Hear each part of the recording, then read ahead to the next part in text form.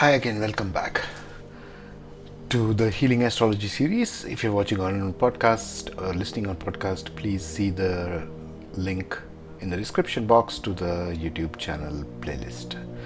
Okay, continuing on the part 2 of planetary friends and enemies, I want to focus a little bit more on this Yoga Karaka. What is the concept of Yoga Karaka in Vedic astrology?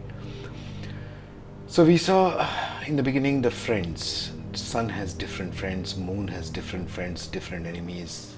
Each planet, including the north node and south node, even if they don't have per se enemies, the dispositor or the lord of the house in which north or south node are sitting, Rahu and Ketu, or the north node or the south node of the moon, will assume their characteristic, the lord of that house.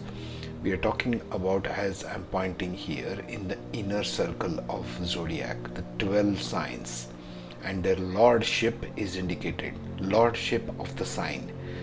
The placement in the houses will be different because the ascendant is different. Like I mentioned, if Sun is the ascendant, if it's the Leo rising sign, Virgo will be the second house, Libra will be the third house, Scorpio 4th house, Sagittarius 5th house, and so on. So it goes for every ascendant.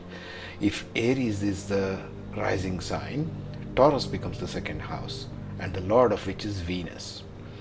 So the lordship is crucial to understand. That's why I want to spend some more time talking to you about it. Okay.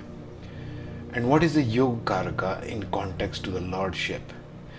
The friends, whoever you see in blue over here marked, the friends right up till Saturn, every planet has a particular friendship with some other planet.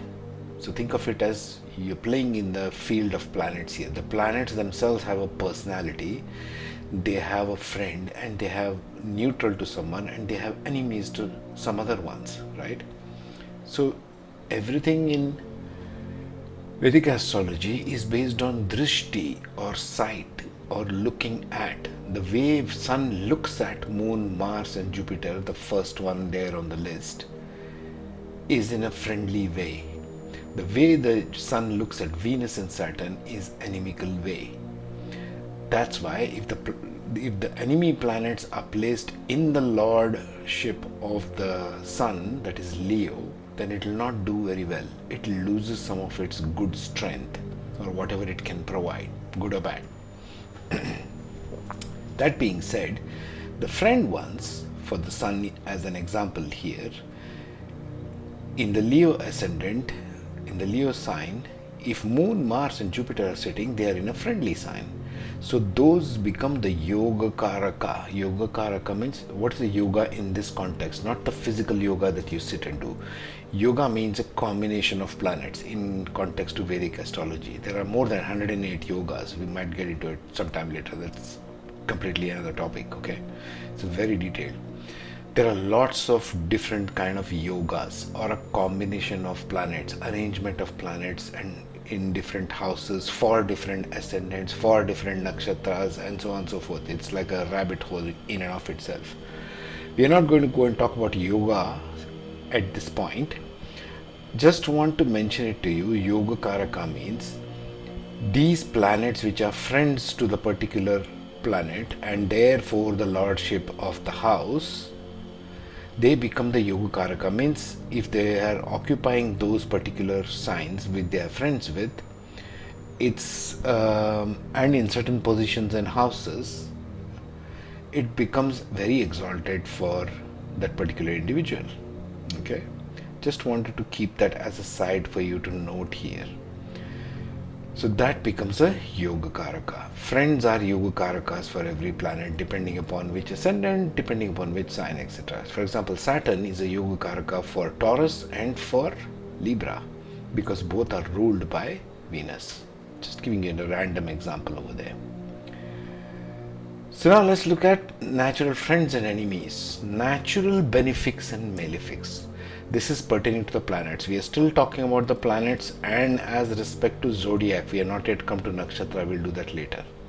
Keep following this one so you will know what it is. If you're not subscribed, I advise you to subscribe because there's lots more material coming in. So, natural benefics and malefics. What does this mean? Natural benefics and malefics list is as shown here. This pertains to the 12 zodiacs and their lords. Sun as ego is cruel. As ego, because sun also stands for the soul. The soul is not cruel, but when it becomes embodied as the sun, which wants to seek an egotistical fixed standpoint, sun is very fixed in its attribute, can become cruel. I'm just listing this as it is listed in the Vedic astrology, okay? Benefic, moon can be benefic, as in provide good results, in a waxing one. That means it is going from new moon to the full moon. It can become malefic in a waning style.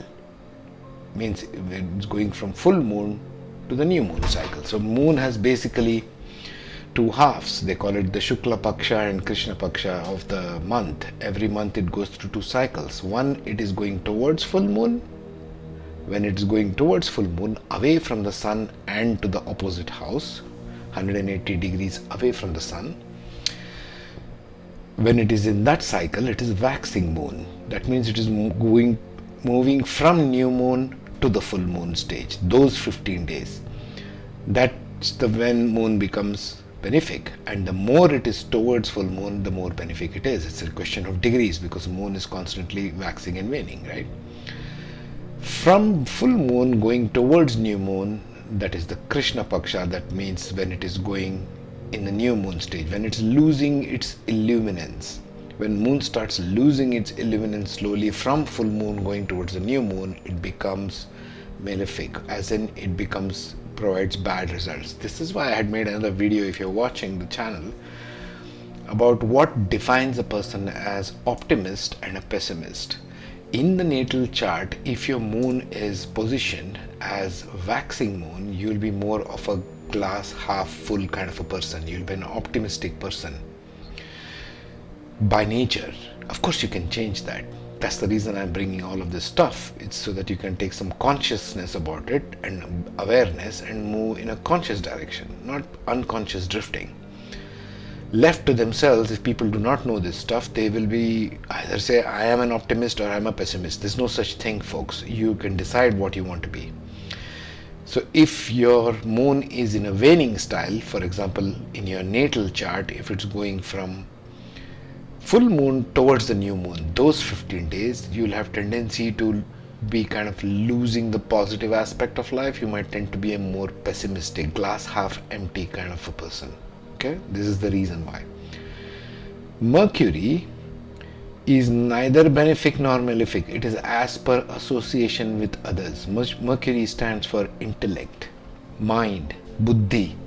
Okay, the intellectual, logical reasoning capacity of the mind is Mercury, and it takes the form and fashion. It can become benefic or malefic depending upon who it is sitting or looking at, or which house or which nakshatra. Okay, if it is sitting, for example, with a natural anemic like sun, it can become very cruel in its intellect.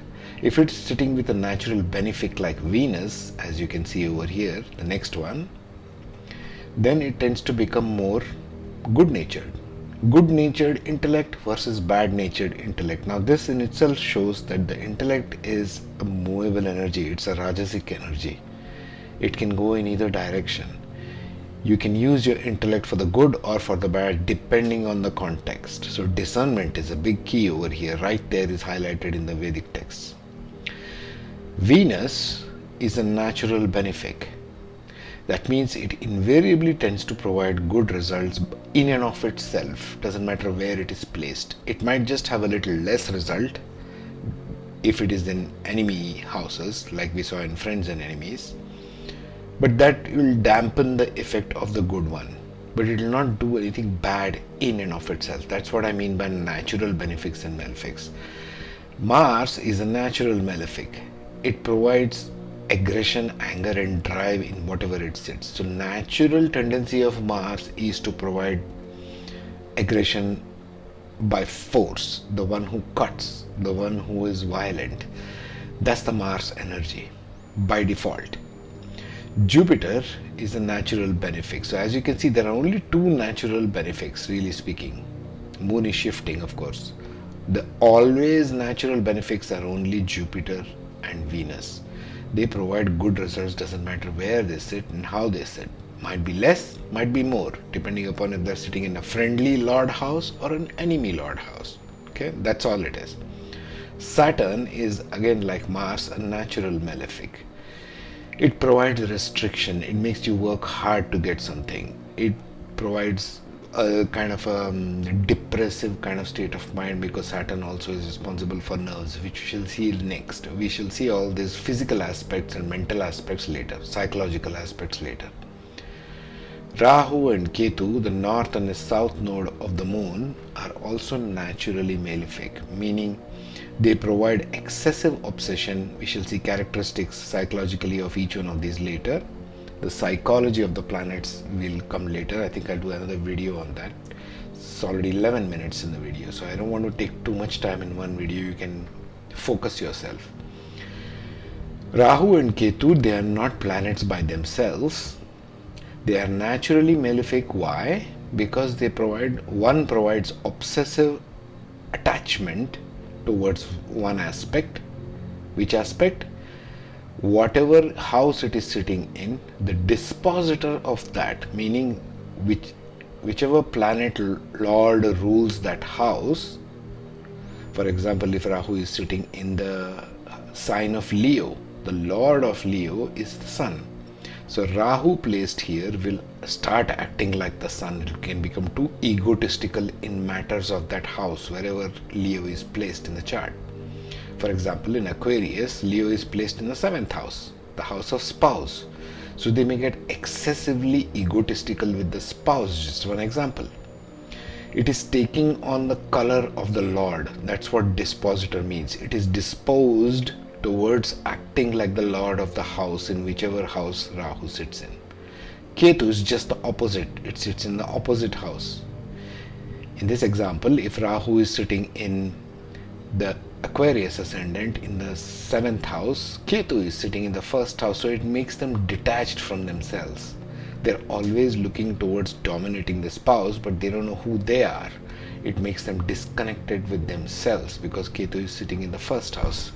Both of these are illusory aspects. They are not real planets. It's just in your mind. It's just an illusion. These are illusory aspects of our nature. They're just troublemakers, unnecessary troublemakers. Okay? Think of it that way. Alright, so I will continue this in the next one. Next we will go for psychology of the planet, since we are already bordering on talking about that. I hope you have understood more clearly the lordship of the houses which they sit in and the friends and enemies. This is crucial because the way the planet looks at another planet is everything. And just to conclude here, I just thought of something. Let me just quickly share it with you. Coming back to friends and enemies, a classical example would be Moon does not have any enemies. You see that? Moon is neutral towards a whole bunch of planets, Venus, Mars, Jupiter and Saturn. He is neutral. That is Moon. So Moon is not looking at, follow the terms here, looking at anybody as enemy.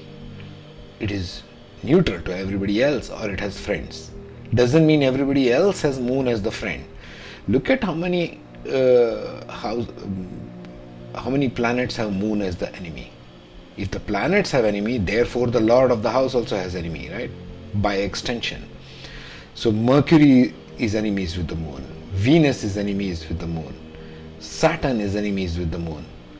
So whichever sign it is placed in, for example, if Moon is placed in the house of Gemini or Virgo, ruled by Mercury, or if Moon is placed in Taurus or Libra, or if Moon is placed in Aquarius or Capricorn, all of these are ruled by these particular planets. These signs, they have lordship. These planets have lordship over those signs, like it is shown over here. So you need to remember this. So it is not necessary just because moon doesn't look at anybody else as enemies. There are some other three guys like Mercury, Venus and Saturn who look at moon as enemy. See? So it depends upon the drishti, it depends upon the site which one you are looking at. It doesn't mean if one planet does not have enemies, the other ones don't look at that one as the enemy. So enemy site in this case is going one-way traffic. These three chaps look at moon as the enemy, but moon doesn't look at these three as enemies. So it depends upon how it is placed. Just keep that in mind. Next, we will talk about natural benefics and malefics. We finished that. We'll talk about psychology of planets. Okay.